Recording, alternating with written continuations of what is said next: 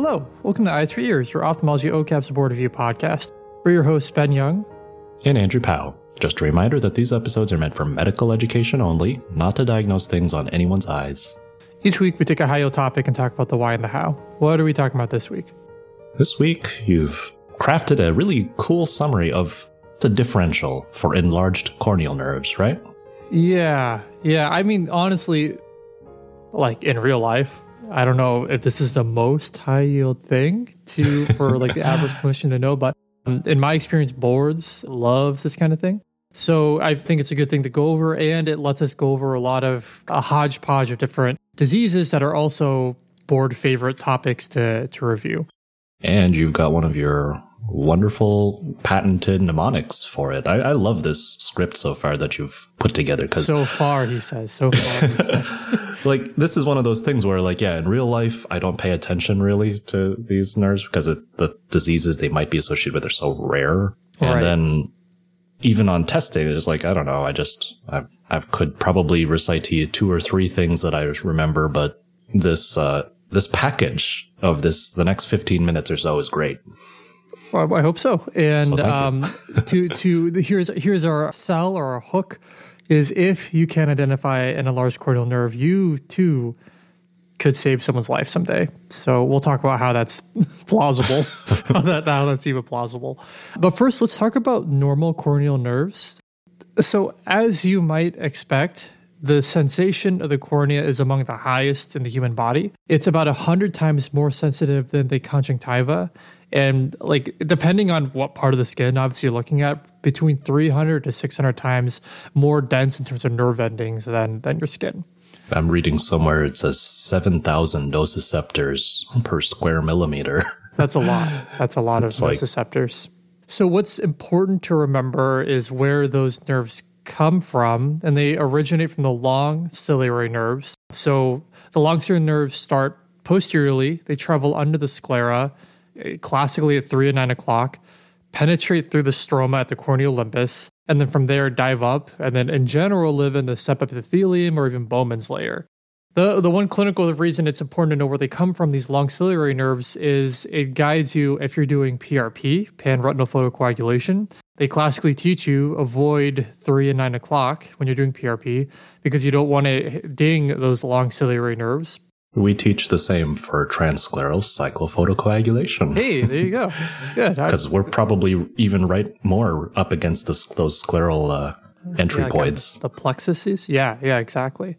And like, FYI, if it wasn't obvious, you generally on fundoscopic exam can see the long ciliary nerves. They look like these kind of pale whitish things around 3 and 9 o'clock with usually some pigment at the borders of them. So if you look at like a lot of standard routine Optos photos, you can actually see what those are. If you didn't know what those were before, you might be wondering like, what are these kind of weird straight lines in my retina? But that's what those are. So try to avoid lasering those. Because if you do laser them in theory, then you can decrease corneal sensation, which can lead to other problems down the road. I did want to also mention you've described really well the geography, the anatomy of the nerves as they go from, I guess, the long ciliaries to the cornea. But going back the other direction from the long ciliaries back to, I guess, the origin of this innervation, they branch off of the nasociliary nerves, which itself is a branch of the trigeminal nerve. And this is why you may have heard some talk more recently in the literature about like peripheral nerve blocks for persistent corneal pain or persistent dry eye. Some neuro-ophthalmologists and cornea specialists these days are talking about how really, really like out of proportion dry eye pain, when really it doesn't look that bad to you on exam, can be from like a feedback loop of pain through this trigeminal system, which seems like you can effectively block completely with like a nerve block, peripheral nerve block to one of the trigeminal branches. Yeah, and that's a great segue into the next thing to talk about, which is how you can visualize these corneal nerves. Because if someone has that problem of neuropathic pain of their corneal nerves, then you can often, if you image the nerves right, see that there are in fact changes in the corneal nerves. So the best way to image them, because these are very fine, thin, grayish-looking thing and a grayish-looking structure of the cornea, the best way to visualize them is with confocal microscopy. So the basic gist of how it works is if you're just shining like a broad beam light source on, like on the cornea or something, then you're never going to get enough focus on not only lateral focus on an object, but also the z-axis focus, your depth level of focus. So how confocal microscopy image works is it shines a point source of light. So it's usually either point source, just standard light or laser, onto a spot. Then the microscope can determine the depth of whatever you're trying to image, and then it'll snap a picture of just that point. And it does this thousands of times to assemble a whole image. And that's how you get confocal microscopy.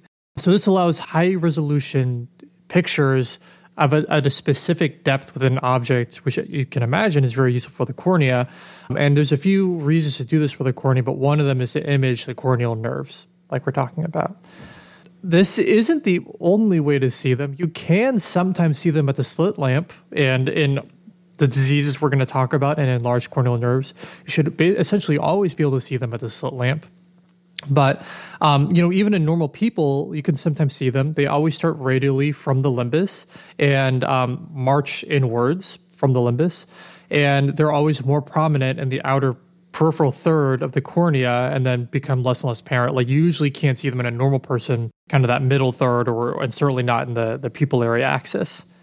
So yeah, if you ever see one of these things, like this is not a BCSC thing, but just a Ben Young observation that in younger people, it seems like it's easier to see the corneal nerves. So next time you see like a younger patient, maybe a routine exam where there's nothing wrong with them, try to look for these really fine gray lines in the stroma or Bowman's membrane. And yeah, that's what a corneal nerve looks like. And I think it's important to identify what a normal one looks like so that you can tell when they're enlarged or different or whatever. So the next time you see somebody with Riley-Day syndrome, just look to see if they're any different. Someone with one of these very peculiar and rare diseases we'll talk about in a bit. So before we talk about the diseases where corneal nerves look enlarged, just one helpful guiding point besides trying to look at normal corneal nerves to figure out if they're enlarged is you should never be able to track a normal corneal nerve all the way to the central cornea. If you can, then in general, you should consider that enlarged. They should stay in the periphery visually, right? Right, at the slit lamp, right? With confocal microscopy, you should be able to visualize these things throughout. Yeah, right. But most of us haven't even touched or seen a confocal, I know, so... Yeah, exactly. Maybe some high-end cornea people use them to help diagnose things like, neuropathic corneas and stuff. So there's a lot of things to memorize on this list. We're going to point out, though, there's one that I think you definitely should memorize because this is the one that can kill someone if you, in theory, don't recognize it. But then there's a table in BCSC with all these things, and from my experience, it is something that can be testable, like any of these things on this list. I've seen a couple mnemonics for this, Andrew. I don't know if you have a favorite mnemonic, but I kind of modified one of the other mnemonics I'd seen so that it captures all the ones that are on the list that I think are important. I like yours. Okay, well, this one is remarking on large nerves. So remarking is the majority of the mnemonic, and then large is there's a loose L I couldn't figure out how to put in remarking. So if someone has a better idea, please go ahead and tweet at us. So let's just start from the top and go from there. So Andrew already told us about the first one. The first R. No, it's good. The first R is Riley-Day syndrome. So another name for it is familial dysautonomia. This is an inherited problem with nerves in general. But ophthalmic manifestations of it is that they'll have decreased pain in general. They'll have a neurotrophic cornea, so it's easy for them to get corneal ulcers. And we'll probably do a whole episode of neurotrophic cornea at some point. But they have poor corneal sensation. Interestingly, they'll have poor tear production when they become emotional. So poor emotional tearing as well as poor reflex tearing. It's not just the sensation nerves, but also autonomic nerves, such as those that are evoked when one watches The Notebook or related sad films. I always cry? I always use The Notebook as my example of a sad movie. In clinic, I'll if I'm trying to talk about crying or whatever, I always use Notebook. I got to tell you something, and don't tell my patients this. I've never seen it. Have you seen it? No. Oh, okay. Well, Okay, we'll do our review of the Notebook in our next episode. Then. I don't think we need to. Why not? What? It's clinically relevant. Okay. We'll have to review the movie to see if it genuinely evokes emotional tearing. Oh my gosh. Add it to the Jones die test. Yeah, exactly. Jones test 1, 2, 3, the Notebook, number 4. And, this isn't a comprehensive review of Riley-Day syndrome. They can have many other nerve problems, like balance problems and facial flushing, skin blotching, etc. But we won't go into all those, but those are the ones that are relevant for ophthalmology. Okay. Andrew, can you tell us what the E stands for? I think it's a little easy to remember. It's just anything where the cornea can be edematous. Just all the swelling of the corneal stroma can make those corneal nerves sort of appear larger just in relief against all that swelling. That's probably the most useful type of presentation for you to go look at the nerves just to learn what they're like, because you're unlikely to see somebody who's got Riley-Day, right? Yeah. Though sometimes it's hard to see, because if they're like the corneal surface is like hazy or whatever. But yeah, I mean, that's true. Go nuts. And this is a good point to remark that these are not all causes of actually enlarged corneal nerves, as we'll try to point out throughout. Some of them are just causes of nerves appearing larger, such as corneal edema, but they're not like actually enlarged, according to BCSE, in things like corneal edema. So we won't make a separate list for the two. That's how it's listed in BCSE. I don't think it's going to be important to know whether they're truly enlarged or appear enlarged, but that's just like a FY throughout. Also, the BCSE notes Fuchs as a separate cause of the appearance of enlarged corneal nerves, as in corneal edema. There's no comments, and I couldn't find if it's a separate mechanism from the cornea becoming edematous, like if Fuchs has some other special thing that causes the appearance of large corneal nerves. So just a little side point. Okay, the next one is what our hook was about, how you can save someone's life by carefully examining their corneal nerves, which is multiple endocrine neoplasia type 2B. So if you're going to remember like anything from this episode, just remember that MEN2B causes the appearance of enlarged corneal nerves. And the reason, that's the one thing we want you to remember, is it means that you should screen patients who have MEN2B for medullary thyroid carcinoma. And in fact, my understanding of the guidelines is anyone who has multiple endocrine neoplasia type 2B deserves a prophylactic thyroidectomy. Like that's how severe the problems can be. And they can also have pheochromocytomas. So that's also something that they should be worked up for. So, if you're someone studying for your oral boards, this could just be like an oral board case presentation, right? They show you a picture and the picture has enlarged corneal nerves, and then that may be like all they give you. And like the key thing to remember is this one, because that's how you can save someone's life, not just their eye. Not to make this an episode about MEN2B specifically, but it's not just enlarged corneal nerves that, that oral board picture might show you. They might also show you just weird kind of, little warty looking things all over their eyelids or their conjunctiva even. And that goes back to how MEN2B also has a lot of mucosal neuromas. So any mucosal surface can have just a weird neuromal mass on it. So you have to look in the mouth, on the lips and stuff. But honestly, that's probably not the first thing you're going to look at. As an ophthalmologist, you're looking at the eye and, the conjunctiva, the palpebral eyelid surface. Those are all mucosal surfaces, which can have these neuromas pop up. Definitely.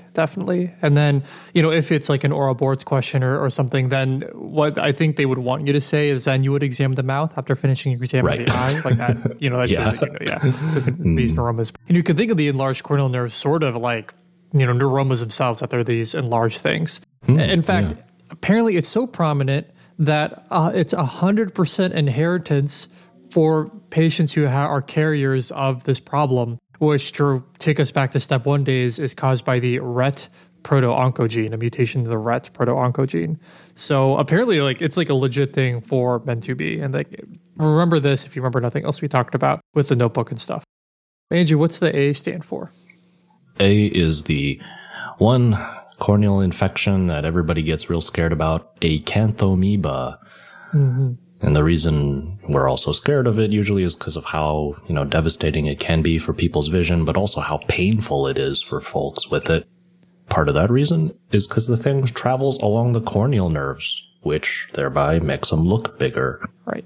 The protozoa, that is the germ itself, that does this can also do some other weird stuff. It can make the cornea look like it's got pseudodendrites. There can be stromal infiltrates, just like you'd expect for any corneal ulcer. And then something called a Wesley immune ring. Can you tell us a bit more about what that is, Ben? Yes. The immune ring is from no. The immune ring. I don't have any notes on it. Off the dome. It's from a type 3 hypersensitivity reaction. So that's where you have something like in the center of the cornea that releases antigen, and then the immune system comes from the limbal blood vessels. So the antibodies kind of come from peripherally out to in. So you can get a ring from where this kind of antigen source comes outward, where the antibody source comes inward. You can get this like kind of a neat looking immune ring that you can see. So acanthamoeba is one of the causes, as well as certain types of, type 3 hypersensitivity reactions, like certain medications can also cause this appearance. And then lastly, one more thing to remember, this is like probably the most likely reason that you'll see a confocal microscopy image on a test. Confocal microscopy can be helpful to diagnose acanthamoeba because when you do it, then you should be able to see these little cysts on confocal microscopy. So we see a picture that tells you it's confocal and you see weird cyst-looking things among the stroma and nerves and everything, then I would just think that that's acanthamoeba and go from there. So that's I think that's basically what I would want to know for confocal microscopy before going into my test. I'll do the next cause. It's called Refsum's disease, REFSUM, if you haven't heard of it. So this is a disease caused by the buildup of phytanic acid, PHYTANIC. The main manifestation of it for the eye is actually retinitis pigmentosa. And again, we'll probably do a whole retinitis pigmentosa episode or mini-series, but what's important to remember is that this is one of the 3, quote, treatable retinitis pigmentosas. So you can treat Refsum by holding their phytanic acid, like minimizing their dietary consumption of phytanic acid, which can improve a lot of their symptoms. Retinitis pigmentosa maybe slow down or halt the disease. Andrew, do you want to tell us what the other 2 treatable RPs are since we're talking about it? A-beta lipoproteinemia and gyrate atrophy. Right. Those are the other 2 that with dietary modification, you can reduce or possibly kind of, quote, treat the retinitis pigmentosa. So it's one of, those are maybe the 3 most important ones to know if you're going to see a patient with it. The last thing to know about Refsums is systemically, they can also present with ichthyosis, which we're actually going to talk about more in a bit because that is, spoilers, the eye in our mnemonic. But Refsum can also what's the mnemonic again? remarking on large nerves. Yep. Yeah. Okay. Before we migrated from Refsum, I did want to mention, this would always bother me a bit because we've had episodes on other metabolic problems, right? The mucopolysaccharidoses episodes, the sphingolipidoses episodes, and then we never told you about Refsums in either of those. So why is it it's obviously a metabolic problem. It's a buildup of this dietary intake thing, phytanic acid. It's not considered in either of those other categories because phytanic acid is a fatty acid. And by definition, mucopolysaccharidoses are those where the body can't metabolize like a glycoprotein. And then in the sphingolipidoses, those are lysosomal storage disorders where the lysosome just can't break things down properly for different enzymatic deficiencies. So neither of those disease categories talks about fatty acid metabolic problems, which is why Refsum sort of is left on its own. I did not know that. Thank you very much. Just to give you the roadmap of these metabolic problems, because I was always annoyed with Refsums and some of the other random ones. Why don't you fit into my categorization? Yeah. That's the reason. Huh. And if you want to know where the phytanic acid comes from, it generally comes from dairy products, ruminant animal fats, so animals that ruminate? Yeah, they ruminate, yeah. And apparently some fish do too. It's here, I'll just, let me look it up for our friends. Ruminant animals are herbivorous mammals that acquire nutrients from plant-based food and ferment them in a specialized stomach prior to digestion. Examples include cattle, wild bovine, goats, sheep, giraffe, deer, gazelles, and antelopes. Those are just, I think, some examples. See. And I just double checked what I understood to be the dictionary definition of the word ruminate. Number 1, to think deeply about something. But number 2, to chew the curd. Right. These are curd chewers. So, yeah, you can ruminate on something and then you can ruminate on something. Yeah. So those are the things to not let your roughs and patients eat are cattle, goats, sheep, giraffe, deer, gazelles, and antelopes, as well as dairy, milk, and apparently some fish. I don't know how the fish make it. I don't know. Maybe it's like, something to do with chlorophyll. Okay, let's move on. Right. Okay. But thank you for that aside. That was great. Where are we in remarking? Right now we're at the K. Now.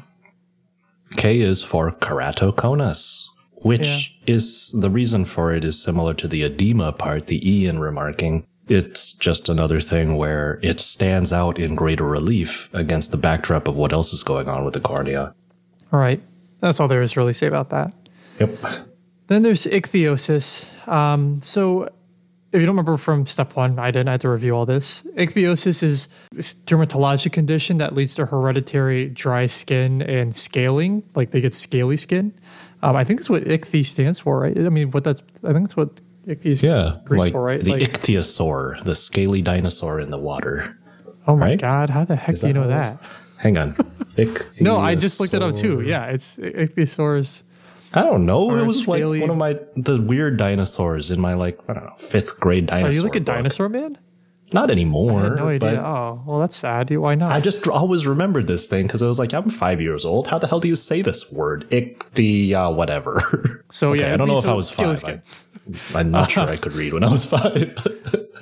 So what this has to do with the eyes, so there's a few manifestations with the eyes, as it can with the rest of your skin, can give you eyelid scaling, so you get scaliness of your eyelids. And they can also get things like ectropion, cicatrical ectropion, and conjunctival thickening. So like some other dermatologic conditions, it can cause disruptions of your conjunctiva as well. What it has to do with this episode is that X-linked ichthyosis specifically can have both primary corneal opacities and more prominent corneal nerves. Whereas ichthyosis vulgaris, which is the autosomal dominant type of ichthyosis, usually doesn't have these corneal opacities. So the way I would try to remember that is that X marks the spot in terms of having these spots on your cornea from X-linked ichthyosis. I think it's relatively low yield, but if you know ichthyosis can give you enlarged corneal nerves, and that may help you on a test question or two. If you also are a dinosaur fan, just think of an ichthyosaur swimming through the ocean trying to find the X on the map. Right. Poor little things. Okay, what's the N stand for in remarking? One of your favorite 2 N words. That's terrible. Whoa. Sorry, hang on. I was thinking neurofibromatosis. Yeah. Please delete that. I do prefer those over other N words, this is true. I only realized it as soon as it came out of my mouth. Anyway, it's neurofibromatosis type 1. Yeah. So it's all the same stuff. We won't go into this because there was a whole episode on the the phacomatoses. But among all the things that NF type 1 can do, it can also give you more enlarged corneal nerves.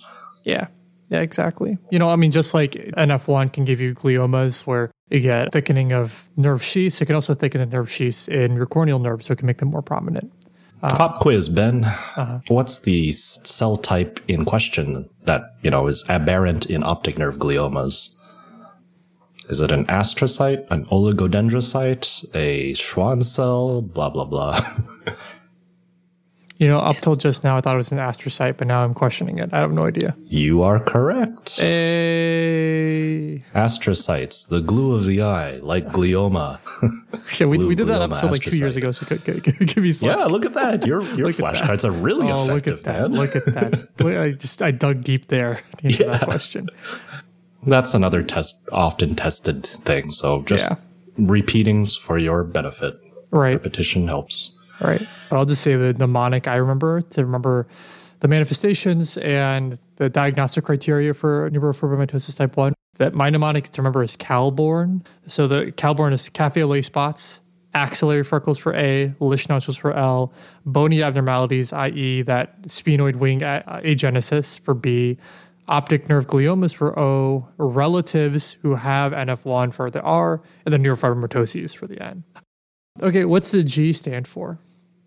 The G, you'd think it would be my favorite, is glaucoma. But of course, all the glaucoma patients you've seen, you probably haven't noticed this. It's because it's more in the congenital types of glaucoma. Hello again, Train. Hello, old friend. So to be honest with you, I don't really treat kids, so I don't, well, oh my God. That's a Train being like, what? You don't treat kids? Yeah, for congenital glaucoma, I think it's a similar reason that like corneal edema can cause it. It just makes it look more prominent in relief. So yeah, it's just the weird things happen to the cornea in congenital glaucoma. It just yeah. Okay, we're almost there. We've finished remarking, right? The mnemonic, but this is the L that on large nerves. It's the best I could do. Okay. It was great. I love it. Large nerves. The L, I don't know if we're going to find a reason to come back to this. I don't know, unless we do like a case on it. That's not the case. I hope we don't have more reasons. Ever seen someone with this? No, but I feel like you've talked about it a lot before. Like, I feel like you were subjecting us all one day in the Yale resident room to like a lecture on like armadillos or something. Okay, subjecting is a very, I think, delighting the crowds and entertaining the masses. Okay. So why would we talk about armadillos? Yeah, why are we talking about armadillos at like 7 a.m. on a Monday? Because leprosy can cause not only enlargement of corneal nerves, but kind of more specifically beating of those corneal nerves. For some reason, it starts supratemporally. I don't know if anyone has any idea why. But leprosy, if you haven't read about it recently, is also known as Hansen's disease or Mycobacterium leprae. So it's a mycobacterium. What's tricky about it is that it can incubate for many years. Like, I read 8 to 10 years in one source. So if you're suspicious that someone might have leprosy, then really go back in their travel history. Because while it's extremely rare in North America, it's still apparently endemic in places like Asia and Africa. And we talked about armadillos because they can carry this. Right. Armadillos are leprous carriers, apparently. And I suspect Ben petted one once 10 years ago, and that's why he's been worried about it ever since. He's reading desperately about leprosy. No, I've never met an armadillo. Well, keep it that way. Animals of all kinds. Well, not every armadillo. That's pretty racist against armadillos. Armadillo has leprosy, I think. So I can't verify that. I don't have it in my notes. Enlarged corneal nerves by itself is not like a problem, but they can also get keratitis and uveitis as results of having leprosy. And then systemically, it can cause like granulomas, of their skin and like peripheral nerves and everything. So we won't go into a whole thing on leprosy. I'm sure that's a huge topic. But, know they can have keratitis and uveitis. And what can precede a bunch of these things early on in the course is beating of the corneal nerves. In the supratemporal quadrant. Yeah. They're like granulomas of the corneal nerves. So, okay, Andrew, do you want to go through one more time? Just list off what the mnemonic was. Sure. Remarking on large nerves. Remarking on large nerves. R for Riley-Day syndrome. That's the first R anyway, which you can have decreased tearing, because of weird dysautonomic problems, not just reflex tearing, but also emotional tearing. Remarking E, edema. Just any cause of edema will make these nerves stand out. Remarking M, multiple endocrine neoplasia type 2B. Actually, you can have it very rarely in 2A, but mostly 2B. This is the one you want to be careful that you catch it so that you can catch these people's potential other cancers like medullary thyroid or pheochromocytoma. Look for enlarged nerves. Look also for mucosal neuromas in the mouth, lips, conch, and eyelids. Back to remarking, letter A for acanthamoeba. This one's pretty easy because you all remember what to look out for acanthamoeba, but look out for probably the most characteristic thing, the Wesley immune ring, which is almost like an annular corneal ulcer. And confocal microscopy shows cysts along these nerves that are enlarged. Back to remarking, the second R for refsums, problem of metabolic disorder where you can't process phytanic acid that you get through your diet from weird animals that graze. They're not weird. They're like cows and stuff. Okay, fine. I just kept thinking ruminating. This can lead to a form of retinitis pigmentosa, but thankfully one that you can deal with and can also present with this ichthyotic appearance, which is a scaliness to your skin and stuff. You treat it by restricting phytanic acid. Back to the mnemonic, remarking, we're at the K, keratoconus, same thing as the edema, just the weird changes in the cornea make the nerves look bigger. Back to remarking, I, letter I for ichthyosis, hereditary dry skin and scaling, with also other things you think about on the cornea related to that, like ectropion, conjunctival thickening, and scaliness, even some cicatrizing stuff, right, Ben? Yep. Can have some occasionally weird corneal opacities, particularly in the X-linked variant of ichthyosis. So think of it, I don't know, the dinosaur ichthyosaur swimming in the ocean looking for the X marks the spot, wherever it's going. Who knows what fish do. Back to remarking, N for neurofibromatosis type 1. Remember Ben's Calborn mnemonic and listen to the phacomatoses episode again. G for glaucoma, but congenital glaucoma. Again, back to the whole thing where weird things in the cornea, like edema, deformities, can make the nerves stand out in relief more. And then, not on remarking, but the letter L, so remarking on large nerves, leprosy, with possibly a potential for beading of the corneal nerves in the supratemporal quadrant, and a bunch of granulomas. Yeah. That's it. If you like what you heard, you can follow us on Twitter at eyes4ears with the number 4. And our website is eyes4ears.com with the number 4. And if you'd like to support the podcast, then a rating or review on iTunes or wherever you found us is really helpful. Look forward to seeing you guys next week. Bye. Bye.